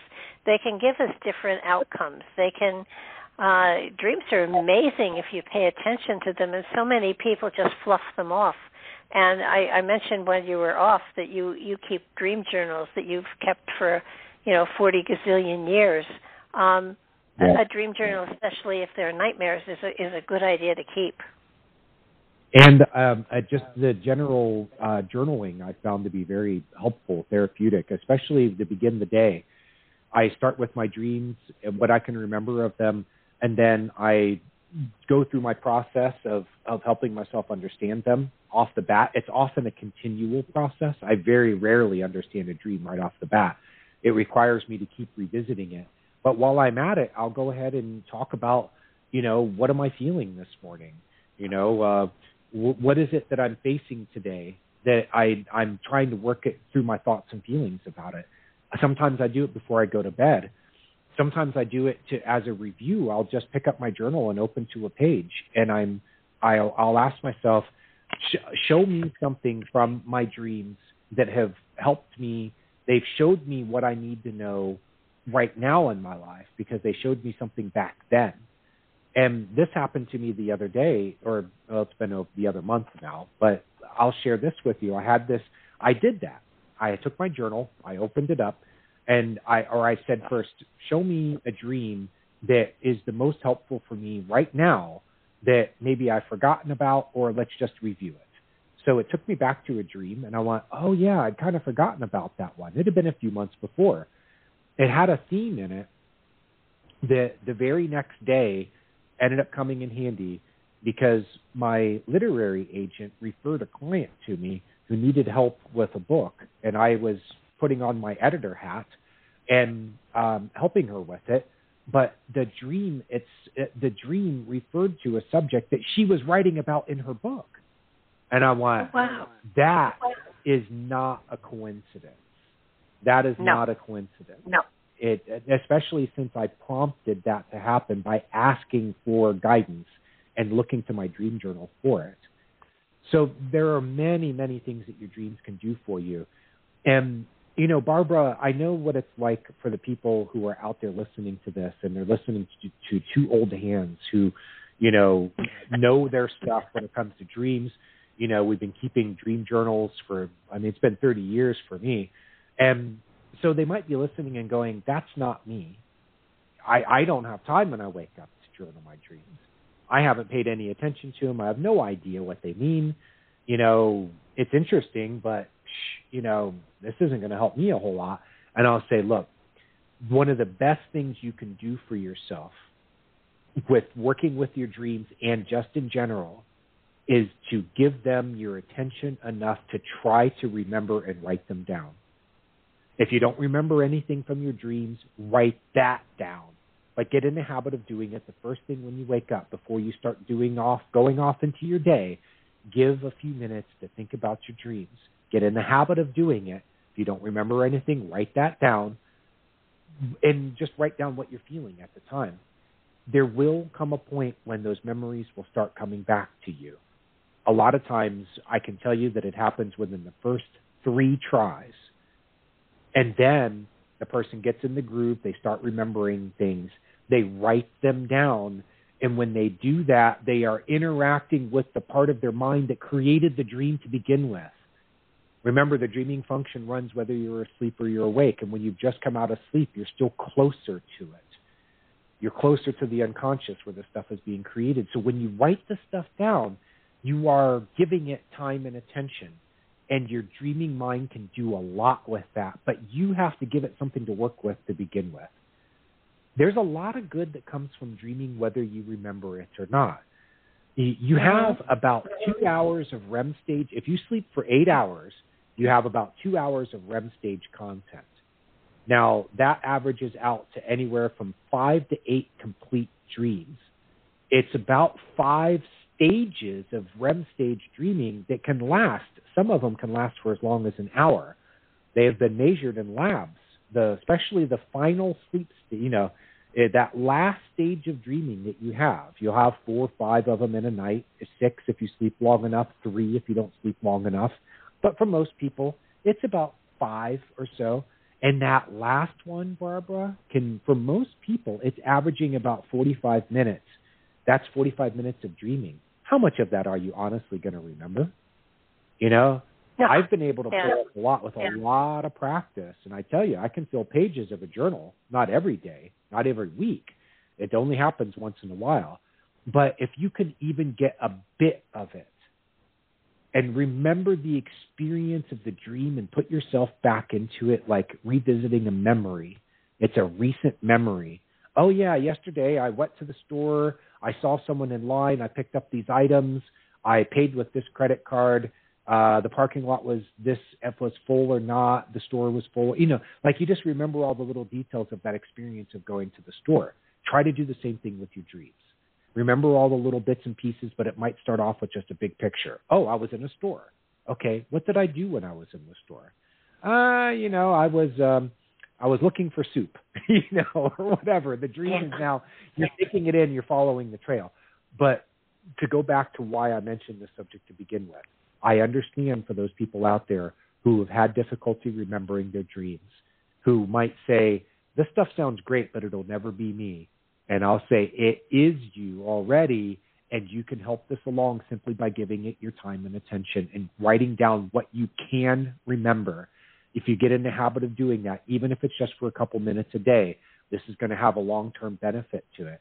And it can have great, great benefits for your personal growth. But there's a lot of energy that you feed into it that you may not realize is going to feed back to you, because dreaming and waking are a cycle. What you dream about affects your waking life, and your waking life affects what you dream about. I often find that my dreams will give me something. They wait for my response the next day or whenever I get around to it. So the dream has brought up a subject. It's turned it into a story. I've interacted with it. I wake up, I write down the dream. Then the dreaming mind waits to see how I respond. If there was something going on in my life that needed to be, and the dream is pointing it out, what did I do in response? I had a dream the other day that there was a man telling me basically that I had all this stuff that was dangling that needed to be taken care of. So I woke up, and even though the dream wasn't referring specifically to the things on my to-do list, I realized that there were all these different little things. There were emails that needed to be returned. There was a piece of writing that was unfinished. There was something on my website that needed to be done. My podcast was, 1, 2, 3, 4, 5, 6, 7, 8, 9, 10. I needed to do all these things. They were all small, and they'd been getting put off, and, but it was putting it all together meant taking a lot of time to be able to do it. So I said, okay, today is clear the plate day. And along with it, I'll go ahead and do some laundry and sweep my pool and do all the other things that I need to do because my dream prompted me to do it. And then when it cleared things out, it was interesting how over the next few days, once I'd taken care of old business, there were some new interesting possibilities popped up. And I really wonder whether or not those things would have popped up if I wouldn't have cleared the space in my life to be able to accept them. Because by taking care of my to-do list, I was able to clear it out so I could add more things to my to-do list. In a way, But I wonder whether or not that response was because I responded to the dream. In my waking life, I did the things that I needed to do. And then I get back and the dream says, great, now we can start cooking up something new. But first you needed to get those other things off the stove so that we could have some room to cook. You see what I mean? Yeah, and it makes a great deal of sense. And so, you kind of look at it all and for those of us that are getting older, I often have my journal in the bathroom so that, I can do two things at once. It's sort of sometimes there is need for one calling above another, but oftentimes I feel sometimes the dreams are repeated in flashes during the next day as well, and those flashes are as important as the dream itself. Sometimes I know that the one thing that happens to me during the day after I've had dreams that are profound to me to a certain degree, I will get a sense of something that flashes me back to the dream, and it's so real and it's so absolute that it puts me right back in that place, almost a reminder that there's something else here that you need to pay attention to. But having those olfactory reminders of something that happened in a dream it's crucial, and it helps you as well. Everybody is, I'm sure from time to time they catch a whiff of something that, whether it's cigarette smoke or whether it's something baking, and nothing's going on and you can't relate to it, there's an important memory there to remember. And things in your physical environment can prompt the memory to come up. And I found this quite a bit with my the ways that something in my physical environment can help me to recover a piece of a dream that I had been. Most of the time it's because I hadn't remembered it. In the physical cue, whether it's a smell or a sound, a taste, something I feel or a sensation, something I hear, will remind me of that piece of dream that had been lost to me to that point. And then sometimes there's also a deeper thing that comes with it, the reminder, it prompts something within me that acts as a reminder, and I can then act on it in a way and respond to it. We're getting into something here that's pretty interesting in the way that it shows that there is a helper in the background of the dreaming mind that it's kind of, trying to help you to live your life. It's reminding you of things that you've forgotten. It's prompting you, like it did with me, to take care of my business. It's opening you up to new possibilities that could come into your life. It's previewing things like my dream did with the the knowing that this, I didn't know at the time that there was going to be a new client coming into my life and that we were going to do this work together. But when that moment, the dream made me ready for it in a way. And even though I didn't remember the dream real well, I did the sort of thing that helped to prompt that memory to come up by opening my journal and going, oh yeah, I had that dream.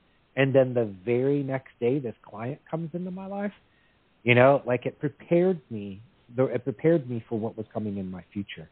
And that takes us back to the precognitive dreams. What people may not, I don't know if everyone out there, how many times you've mentioned this on your show, Barbara, but precognition is the previewing of a future moment of time. Some people call it premonition. We call it a premonition when we're awake. We call it a precognitive dream when it happens, obviously, when we're dreaming. A presentiment will come through your feelings. So we have words that are basically describing an overall phenomenon that's known as precognition. And what a lot of people don't know is that it's a natural ability, and we're probably experiencing it every night of our lives as we're dreaming. In some way, we are seeing the future coming, kind of congealing or coming into form as we're dreaming about it. And the dreaming mind has the faculty to be able to see time in a way that the conscious mind doesn't. So that kind of finishes my thought. Yeah, I had an experience a long time ago walking my dog at 3 a.m. in a snowstorm, and it was so quiet you could hear the snow falling, and we were walking down this road that was covered with snow, and I remember saying to the dog, look at this. Nobody has walked this pathway before. We're the first ones to walk it. This is a new beginning. And I remember saying that to the dog. And every now and then in my life, that will flash in my mind, often in dream state, and I will know that there is a new pathway I'm going to take that nobody's walked before me. I will know there is a change coming. And, I'll be ready for it and I'll be looking for it. Yeah. It's giving you a heads up that this thing is coming. And now we can start using prompts in your external environment to remind you of these things. Seeing snow or the sound of a dog or footsteps on a path. Yeah, things like that will now prompt you into it. The crunching sound. And it puts you back into that frame of mind where the insight came to you. So this is where the sort of advanced level work with dreams can really begin in earnest, is understanding that the dream does not end when you wake up. That in this cycle of dreaming to waking to dreaming to waking, it is a cycle, and that they connect with each other and one responds to the other.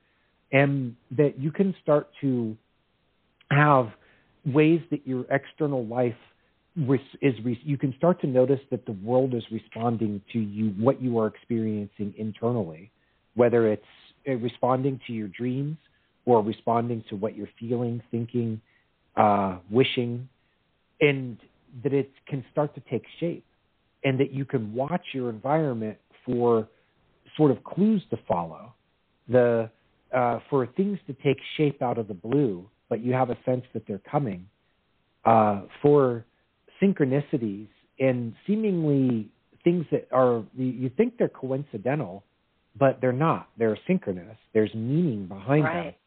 Right.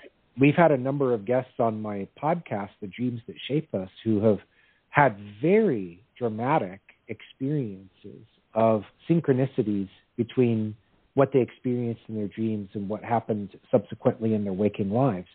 They've experienced where their lives came together in a way that helped them to advance whatever it was that had started or was reflected in their dreams. One guy needed to leave. His dreams were calling him to leave. He grew up in Manhattan. He lived there. And his dreams were calling him to leave that place. And he didn't quite know how he was going to do it.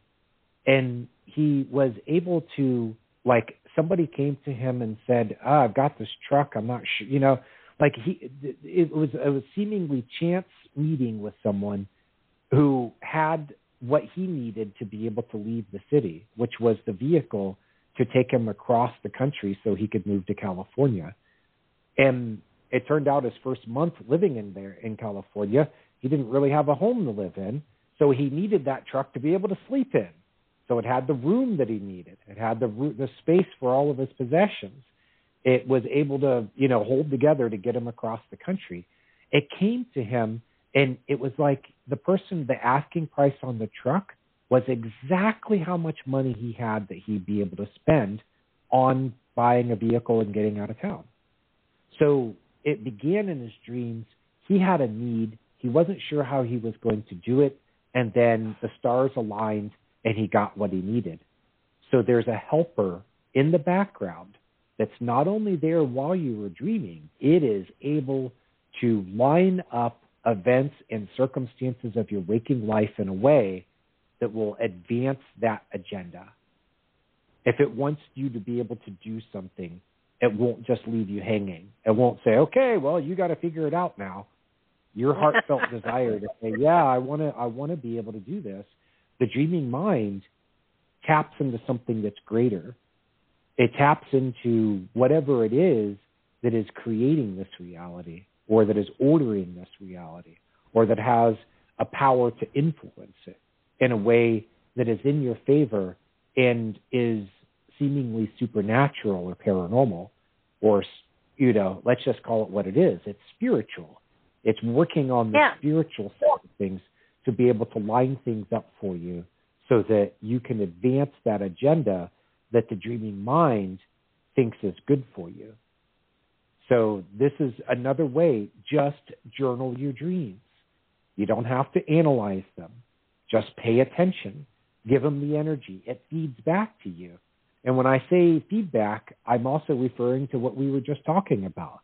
You've given them the attention, the energy that they needed to be able to work with, to then feed it back to you in the ways that your life lines up to be able to advance that agenda. So another reason, another big reason for you to work with your dreams, even if you don't understand what they mean, just give them that time and attention. And Barbara, by the way, I love your idea of keeping the journal in the bathroom. I know a lot of times when I wake up in the morning, that's the first thing I need to do. If the dream journal is in there, then it gives me that perfect stretch of time where I can just, let my body do what it needs to do, and I can let my mind just kind of stay in that, twilight, kind of sleepy-headed, and, not have my phone or anything distracting me, not have conversations, just focus on what it was that I was dreaming, write everything down in that journal that I can remember, and then you might start getting more clues as you go throughout the day that will help to prompt you to remember more things. Remember, there's an assistant in the mind that's helping you with your dreams. It's the dreaming mind is more than just something producing these experiences, and it has an awareness to it that is deeper. And it can be like, well, I need you to remember something that happened in your dream. So something might happen, a smell, a sight, a sound that will be the cue that you need for you to be able to pull that memory up. And it might happen randomly. It might happen purposefully. I mean, another reason for keeping it in the bathroom is that quite often in the middle of the night, people will get up and go to the bathroom, and they're usually pretty much still in sleep state. So if they're there and there's a journal, it's like, oh, maybe I ought to write this down now while I have it clear in my head. So, I have found that my journal gets more action if it's in the bathroom than if it's at the bedside. Yeah. Well, it's funny is that today I looked at my bathroom and I said, I don't have a book in here right now. And I tend to, do other things like fiddle around on my phone. And I realized I was joking with a friend of mine about how people don't read these days because we're authors and we want people to read and buy books. And we were joking about this. And one of the things that I said was, when I used to keep books in my bathroom, I got more reading done I could be like, maybe one or two books a month I could finish simply because they were in the bathroom. Now, I was probably spending more time in the bathroom than, was physically necessary. But, and then I was just looking at that today, and I'm going, all right, that's what this bathroom is missing. I need to put a book on the, on the shelf here to have it ready to read. And that way I can get more of my reading list. I can get more done off of it, because otherwise I'm waiting to kind of make time to read, and I haven't had as much of that lately, and I'm kind of missing it. So I need a good work of fiction or something to put up there, and I can, oh yeah, no, I found that now I read about 5 books a month, and so the journal is in my bathroom so that it gives me time to write there. I read a lot, and so it's kind of like I'm looking to find more time to actually do the writing I would like to do. And because of the pandemic, most authors, yourself included, are writing much bigger books than they used to write. It used to be 200-300 pages. Now we're 500-800 pages. So it's kind of like trying to screen and give myself time to do the reading I need to do, but I want to write too. I have, my website has tons of stuff on it, and I want to continue to write for it. So I have to find a way to get the writing done for there too. So, I mean, it's I think it's a challenge for everybody who has one or two different modalities that they work at to balance them out and get a better balance in their life, so that they're not seesawing, but they're rather moving forward ahead instead of crab walking. Yeah, and I will say that the dream journaling for me kind of gets the pump going. It primes everything up so that it can start to flow. So as a writer, it's a great way to start the day, because you're helping to clear things out and kind of just get the process going. And it's a great way to start the day.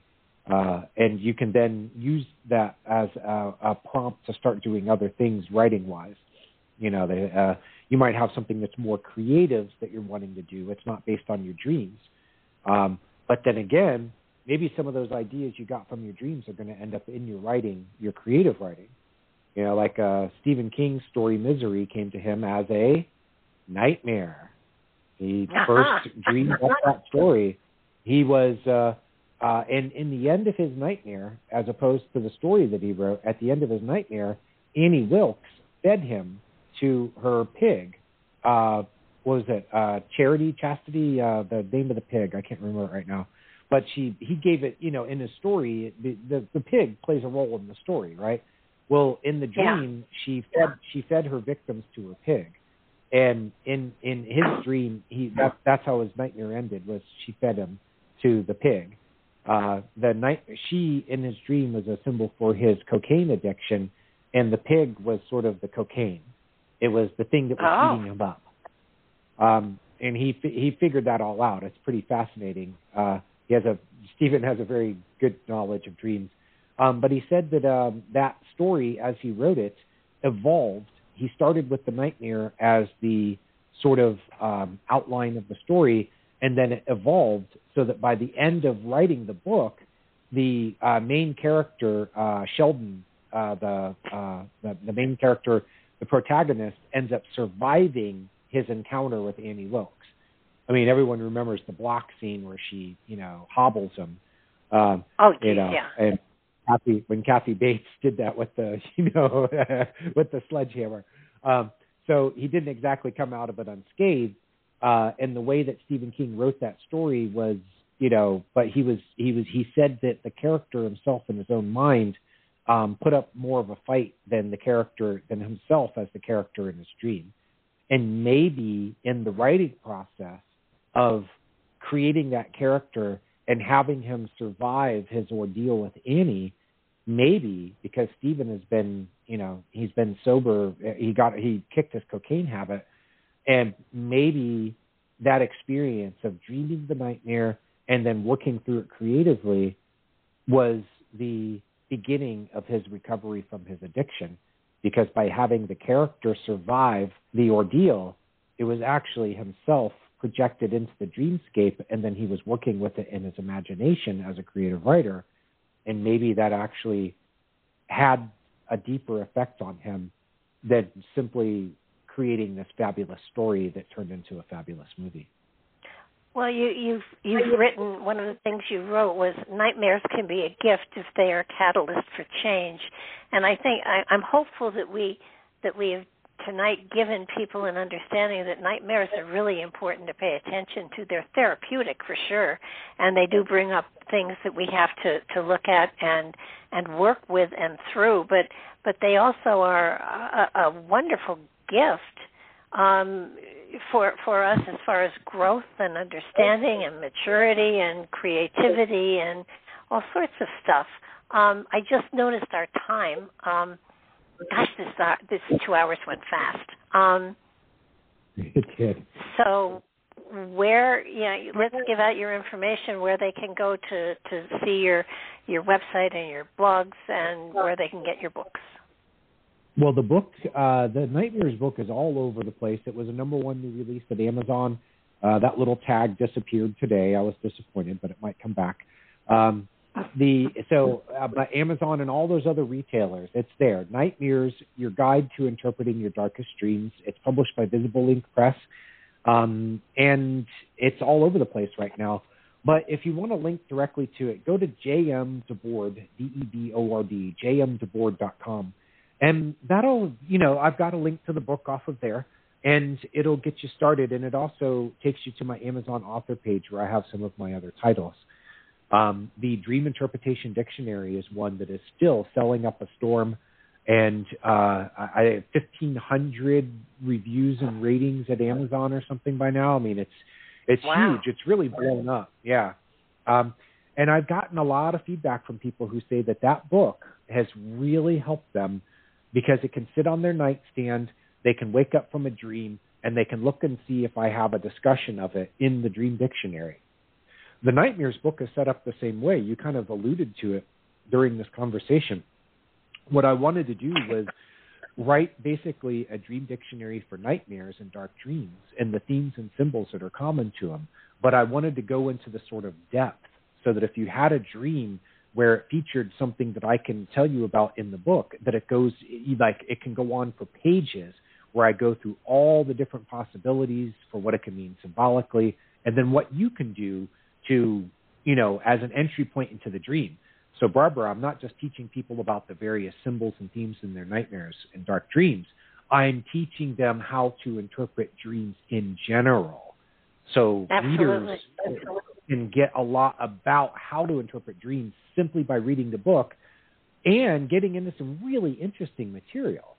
It doesn't have to be the kind of thing that keeps you awake at night. We talk about nightmares in the book, but, there's a learning process that you can go through from reading the book. And whether or not you have nightmares and want any help with them, the book is very helpful for that. But for anyone who wants to know more about dream interpretation, they can definitely pick it up and learn a lot and get up to speed very quickly with that book. Oh, absolutely. So thank you for the opportunity. Absolutely. Yeah, thank you. Appreciate it. Well, it's been a pleasure having you on again, and as always, there's so much more we could get into, and maybe we'll do that again because I think this is a topic that most people can learn and grow from. And heavens, there's also a link to the Amazon with the write-up for the show too. So if they just look at the bottom of the write-up for the show, the Amazon link is right there for the book.